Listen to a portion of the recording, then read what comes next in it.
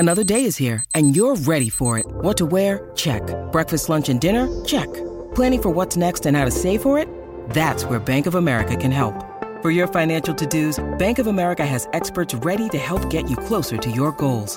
Get started at one of our local financial centers or 24/7 in our mobile banking app.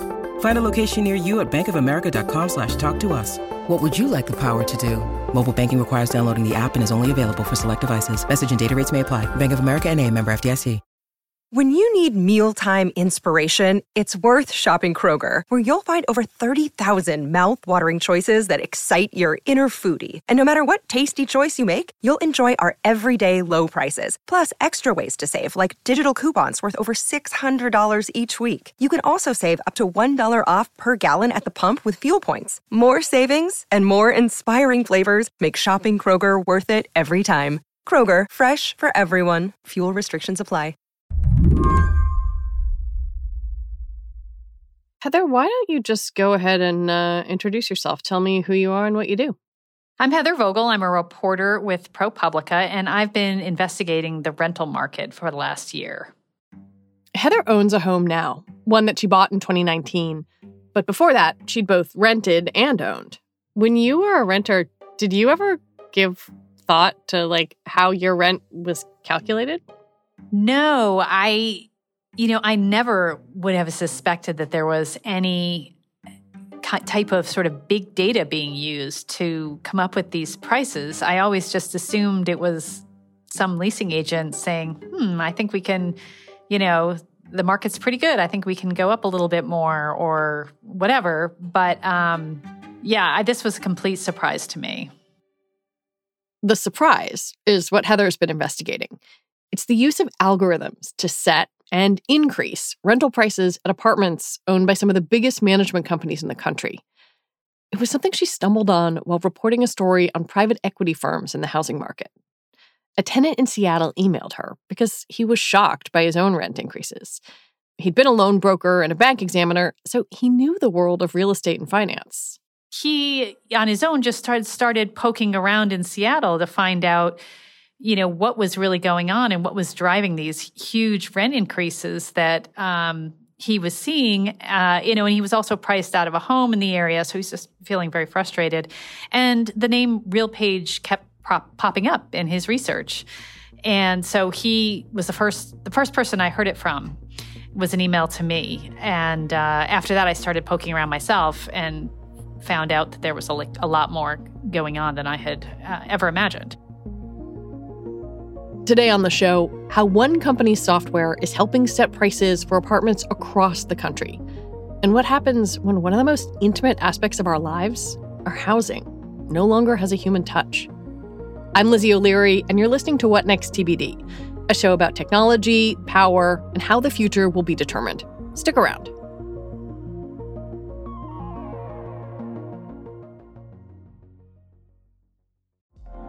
Apple Card is the perfect cashback rewards credit card. You earn up to 3% daily cash on every purchase every day. That's 3% on your favorite products at Apple, 2% on all other Apple Card with Apple Pay purchases, and 1% on anything you buy with your titanium Apple Card or virtual card number. Visit apple.co/card calculator to see how much you can earn. Apple Card issued by Goldman Sachs Bank, USA, Salt Lake City branch. Subject to credit approval. Terms apply. Before I read Heather's story, I hadn't given all that much thought to how management companies set rents.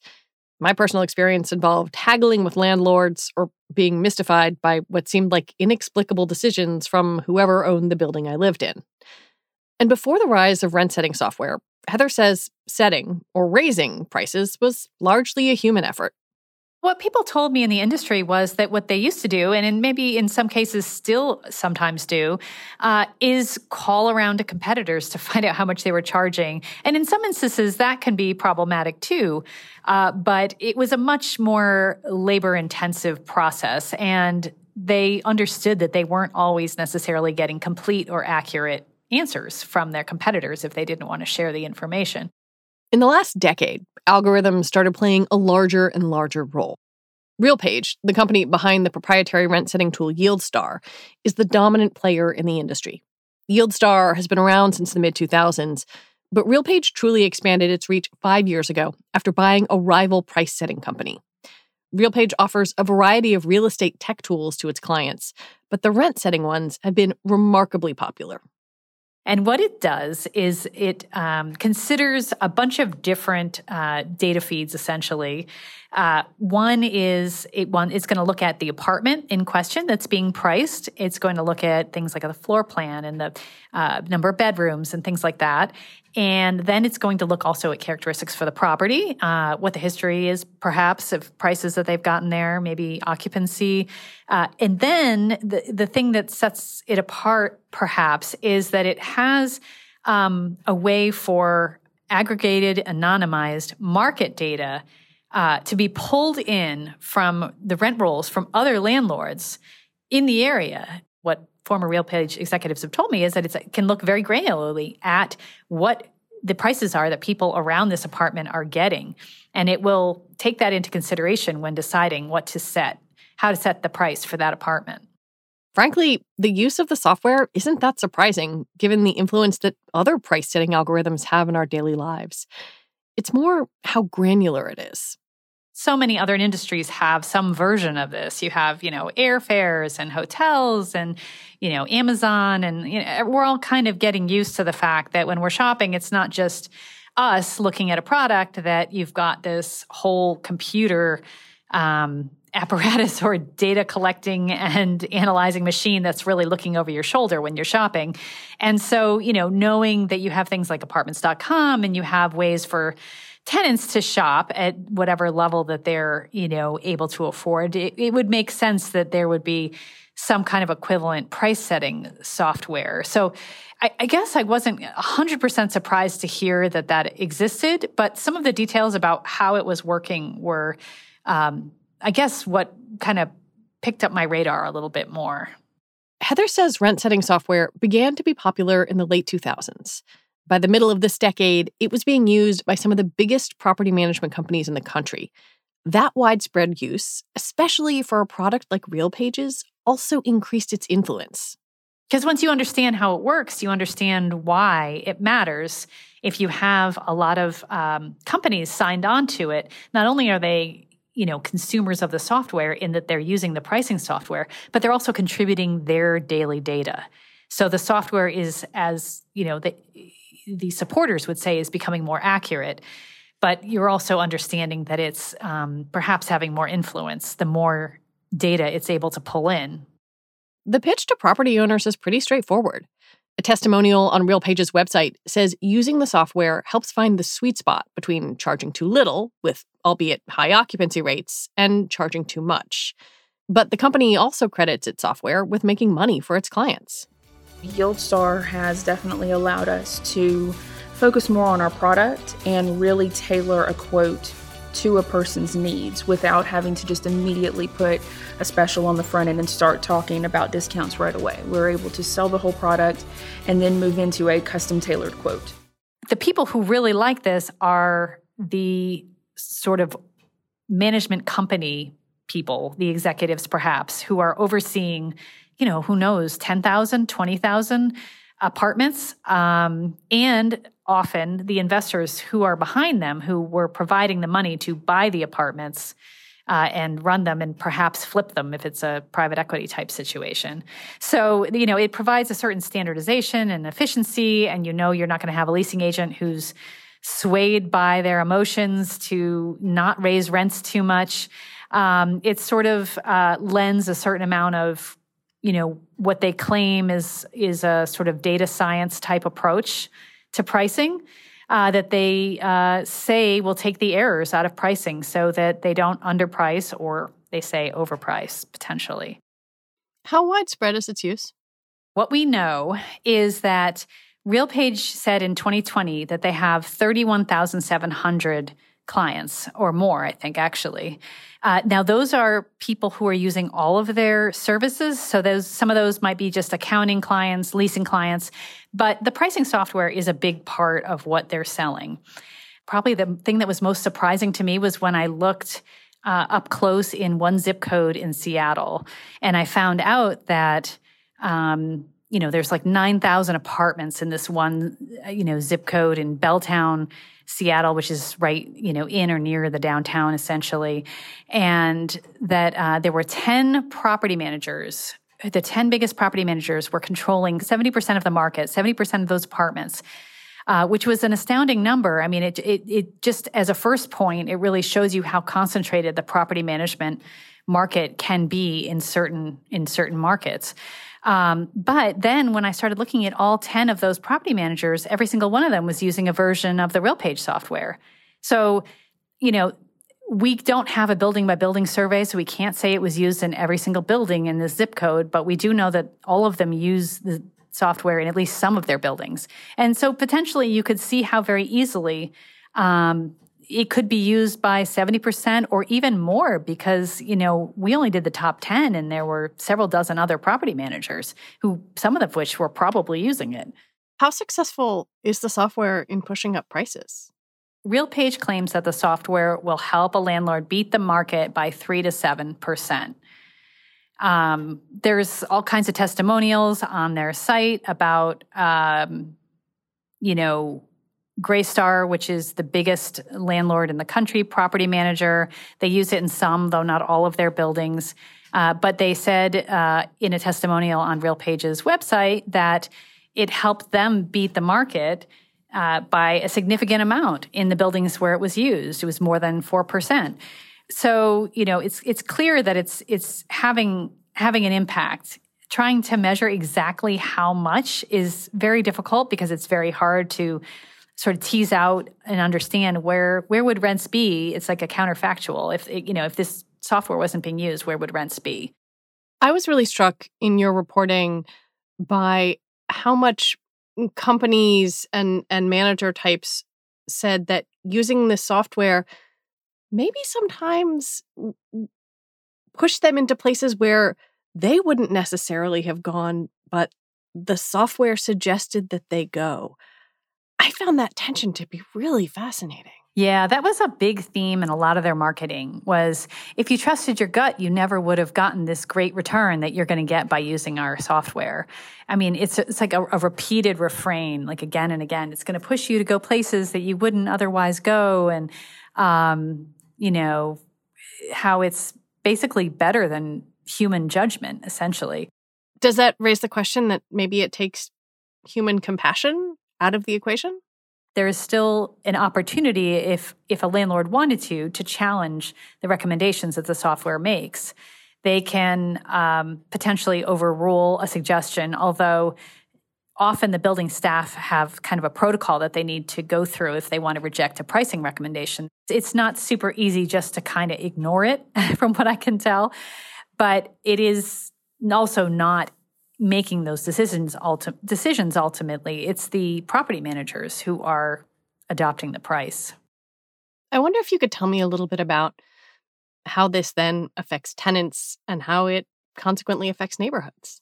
Yeah, I've heard from a lot of tenants concerned about their rent going up very steeply, but I've also, since the story published, heard from a number of property managers who have said something similar from their end. And in particular, when buildings start to use this software, often it will push their rents very high very quickly. It's sort of the algorithm people have told me is kind of learning and recalculating.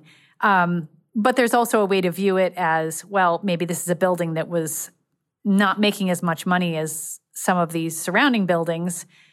The owners of the building may have understood that and are using the software essentially to catch up with the buildings around them and to price at a level that's being achieved in other places very nearby.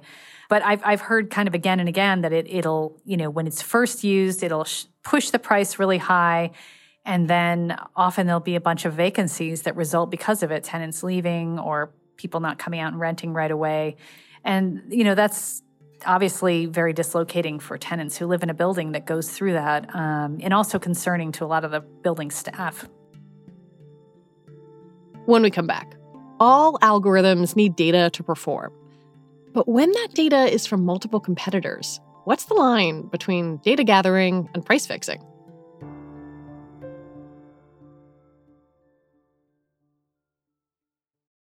This is the story of the one. As a maintenance engineer, he hears things differently. To the untrained ear, everything on his shop floor might sound fine, but he can hear gears grinding or a belt slipping. So he steps in to fix the problem at hand before it gets out of hand. And he knows Grainger's got the right product he needs to get the job done, which is music to his ears. Call, click Grainger.com, or just stop by. Grainger, for the ones who get it done. This episode is brought to you by Progressive Insurance. Hey, listeners, whether you love true crime or comedies, celebrity interviews, news, or even motivational speakers, you call the shots on what's in your podcast queue, right? And guess what? Now you can call the shots on your auto insurance, too. Enter the Name Your Price tool from Progressive. The Name Your Price tool puts you in charge of your auto insurance by working just the way it sounds. You tell Progressive how much you want to pay for car insurance. Then they'll show you a variety of coverages that fit within your budget, giving you options. Now, that's something you'll want to press play on. It's easy to start a quote, and you'll be able to choose the best option for you fast. It's just one of the many ways you can save with Progressive Insurance. Quote today at Progressive.com to try the Name Your Price tool for yourself and join over 28 million drivers who trust Progressive. Progressive Casualty Insurance Company and Affiliates. Price and coverage match limited by state law. There's a detail from your story that I found really fascinating. And I guess this is sort of some of the backstory of how this algorithmic pricing works. That this was designed by a man who first did this kind of work with airplane ticket pricing. Can you tell me a little bit more about that? Jeffrey Roper was the principal scientist at RealPage for a number of years. And way back toward the beginning of his career, he had actually started out working on revenue management software for airlines. He worked at Alaska Airlines. And he was involved in a type of software that allowed the airlines to essentially communicate with each other and sort of post potential price increases on this sort of private shared software so that they could see whether those prices were likely to be adopted or rejected by some of the competitors. And if other people didn't match the price, they could make a change, and sometimes would. So apparently what the Department of Justice believed that this was improperly coordinating their pricing. It sounds a lot like price fixing. And the Department of Justice thought so also and ended up reaching settlements or consent decrees with the airlines. But, you know, what Roper told me was that they had no idea that the technology had taken them to a place that had crossed the line at the time. It was a very sort of new thing. And, you know, they came apparently and took his computer and some documents. And he said that they had no idea they were colluding at the time. I'm asking this question because, like all algorithms, RealPage's software needs a lot of data to work successfully and to get better at what it does, right? Like the more inputs it has, the more kind of tailored and specific a recommendation it can spit out. And because so much competitor data is ingested, it really makes me wonder about the antitrust implications of all of this. Is there something similar happening here? Could you read this as collusion? There are people who are asking questions about whether the software has crossed a line where it is, you know, likely to draw in, you know, scrutiny from antitrust enforcers who do not want to see competitors working together to set prices in any way. Now, actually, how that would play out in the law is a very, very complicated question, especially when you get an algorithm involved, because no longer do you have a bunch of guys sitting around in a smoke-filled room with cigars deciding what the prices should be, which would, you know, form the traditional type of agreement that would be illegal and would be not easy. Right, that's a prosecutable case. Right. It's like you guys agreed together. You were in this room at this time with your cigars and you made this decision. But now we have this algorithm where the competitors aren't necessarily talking with each other. They are mostly talking with the company, and their information is going in and it's you know, coming out as this price recommendation. But there are still some antitrust enforcers who have talked about similar situations or sort of hypotheticals in the abstract and said, that's not okay either. You can't have an algorithm basically acting like some middleman. There was one former FTC acting chairman, I think it was, who was saying, basically sub in the name Bob for algorithm. You can't have a guy named Bob sitting around taking everybody's private pricing information and then telling everyone where to set their prices. Like that would be problematic too. So why, if Bob can't do it, why can an algorithm?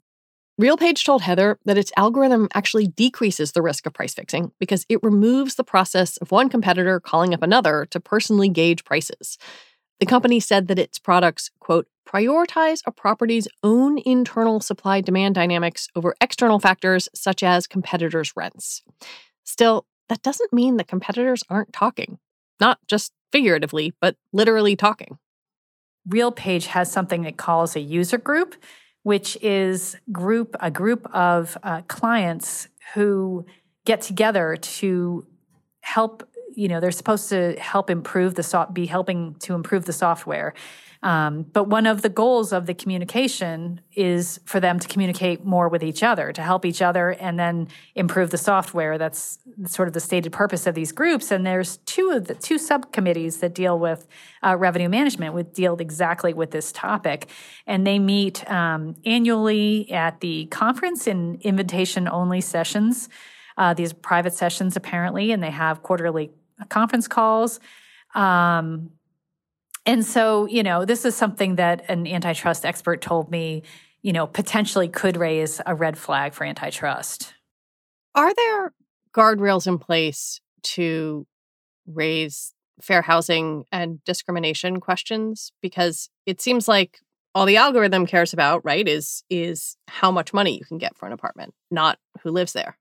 Well, that's really interesting because one of the justifications for using an algorithm versus having people making these decisions, the company will say, and people like Roper will say, that this actually is a cure for bias because the computer doesn't see, your race. They don't see your gender. They don't see whatever else that a human sees that could lead to some sort of bias.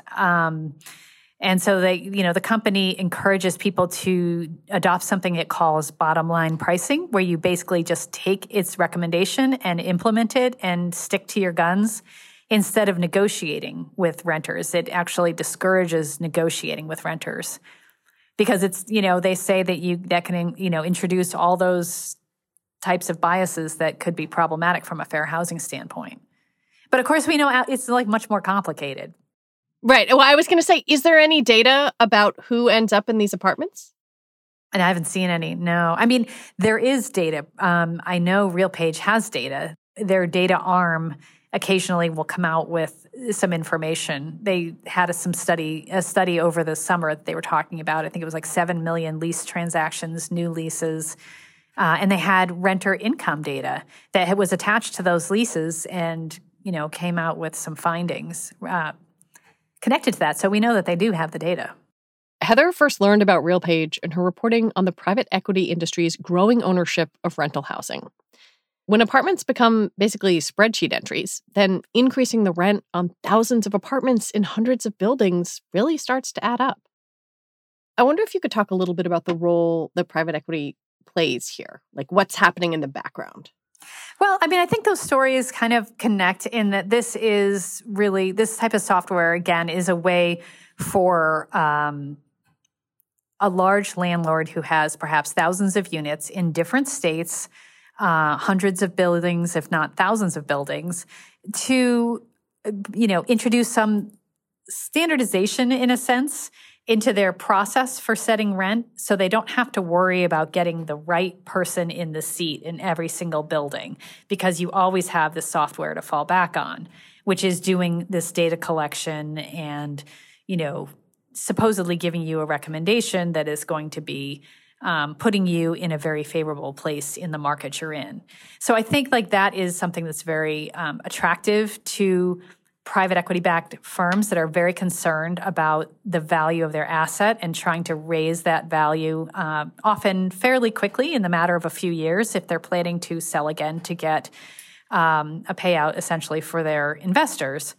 They're not like a mom and pop who's looking at, hey, I'm going to have this apartment for the next 30 years. It's going to fund my retirement. It's going to be a steady stream of cash. I want good people who aren't going to destroy my building and I'm not going to, raise the rent too much if they turn out to be a good tenant or whatever. It's a different time horizon for private equity. It's often much shorter, and they often want to see a steeper increase in value more quickly.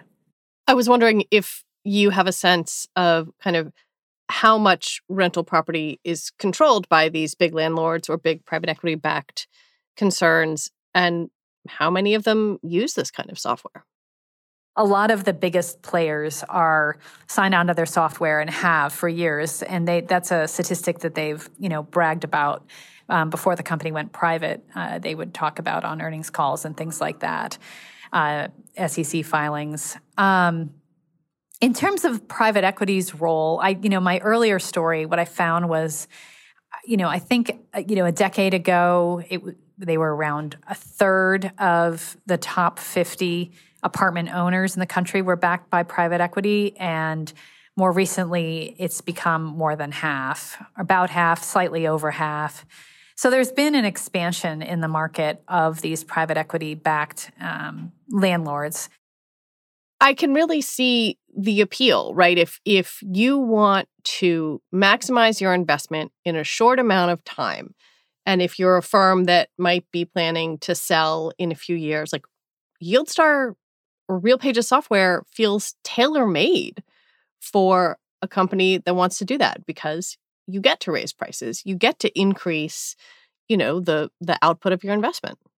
Yeah, that's right. And, I just want to point out, though, that RealPage is, while they've become very dominant in the market, they have not traditionally been the only software that was willing to do this. And they were doing things, from what people are telling me, a little differently than some of the other revenue management software that was not pulling in this, often private market data at a very granular level, very close to the property, and using that to inform the pricing. There was another type of software called LRO, or lease rent options, that had a slightly different approach, but also, essentially was looking to, optimize or maximize rents also. But, YieldStar ended up taking over a very large part of the market because they bought LRO in 2017, and the merger was scrutinized by the Department of Justice. It was given what's known as a second look, which means that there are some questions about the impact on competition, and there's at least a little bit more of a detailed look at whether this is a transaction that would, do harm in the market or not. But ultimately, it was allowed to go through. I'm still interested in kind of what happened there and how it came to be that essentially RealPage was allowed to buy their biggest competitor. The role of algorithmic pricing is incredibly relevant at a moment when rents in the U.S. have been repeatedly breaking records. Back in June, a report from Redfin showed that nationally listed rents rose 15% over the previous year, and the median listed rent for an available apartment crossed $2,000 a month for the first time. There are some signs things might be abating a little as the Federal Reserve tries to fight inflation. Realtor.com showed a small dip in prices in August, the first since November of last year, but rents across the country are still high. We are in a moment where housing prices, rental prices, are incredibly high. There is a lack of affordable housing in almost every major metro area in the country. And at the same time, a lot of people had this moment during the earlier parts of the pandemic where maybe they were getting a break on their rent. There was, the moratorium. And I think it just feels maybe doubly shocking that there's some algorithm out there doing its work, not thinking about that you may have had a hard time with your job in the past couple of years, and it's a little tough to make the rent. Yeah, that's right. And you'll hear from supporters of the software that it will drop prices if there's a market downturn, if demand is falling off. But at the same time, one of the people I heard from who's in the story I wrote, she was renting right at the beginning of the pandemic in Boston. And even though people were fleeing the city, her landlord, who uses a version of this type of software, tried to raise her rent. And she was like, that's crazy. There's people who are leaving. There's a pandemic going on. This was just the first few weeks. And the landlord was telling her that the market rate for her apartment was 6.5% higher than what she was paying. She found a way to work around it. She was able to move to another unit within the building, apparently. So, we know that rents dropped during the pandemic in a lot of places, but what tenants have told me is that there were a lot of instances where some of these larger landlords were trying to hold on to those high rates for a long time, that they were reluctant to drop them, and that there were a lot of vacancies in their building because of it that were just not being filled. Why do you think this story has resonated the way that it has? I just think there's a lot of people who are having a difficult time making ends meet with their rent, and that to have pricing that jumps the way that this pricing can, when it's done this way, it can make sudden jumps. And also, if you're walking into a building and trying to rent it, the price may only be good for a 24 or 48 hours or whatever, and then it's going to change again. So you don't have any time to really think about, can I afford this? Is this, look around, and is there anywhere else that costs less? And so tenants are under an incredible amount of pressure when they're looking for a new apartment, and then they get hit with renewals. They may not want to move, and they're seeing the rent, pushed up again. And so I think this has just become, these are always been kind of tenants' woes, but right now I think people are feeling them very intensely in some markets, and that's really bubbled a lot of frustration to the surface. Heather Vogel, thank you so much for your time and for talking with me. Thanks so much for having me on. Heather Vogel is an investigative reporter for ProPublica. And that is it for our show today. What Next TBD is produced by Evan Campbell. Our show is edited by Jonathan Fisher. Joanne Levine is the executive producer for What Next. Alicia Montgomery is vice president of audio for Slate. TBD is part of the larger What Next family, and we're also part of Future Tense, a partnership of Slate, Arizona State University, and New America. And if you are a fan of this show, I have a request for you. Become a Slate Plus member. That means you get all your lovely Slate podcasts with no ads. Just head on over to slate.com/whatnextplus to sign up.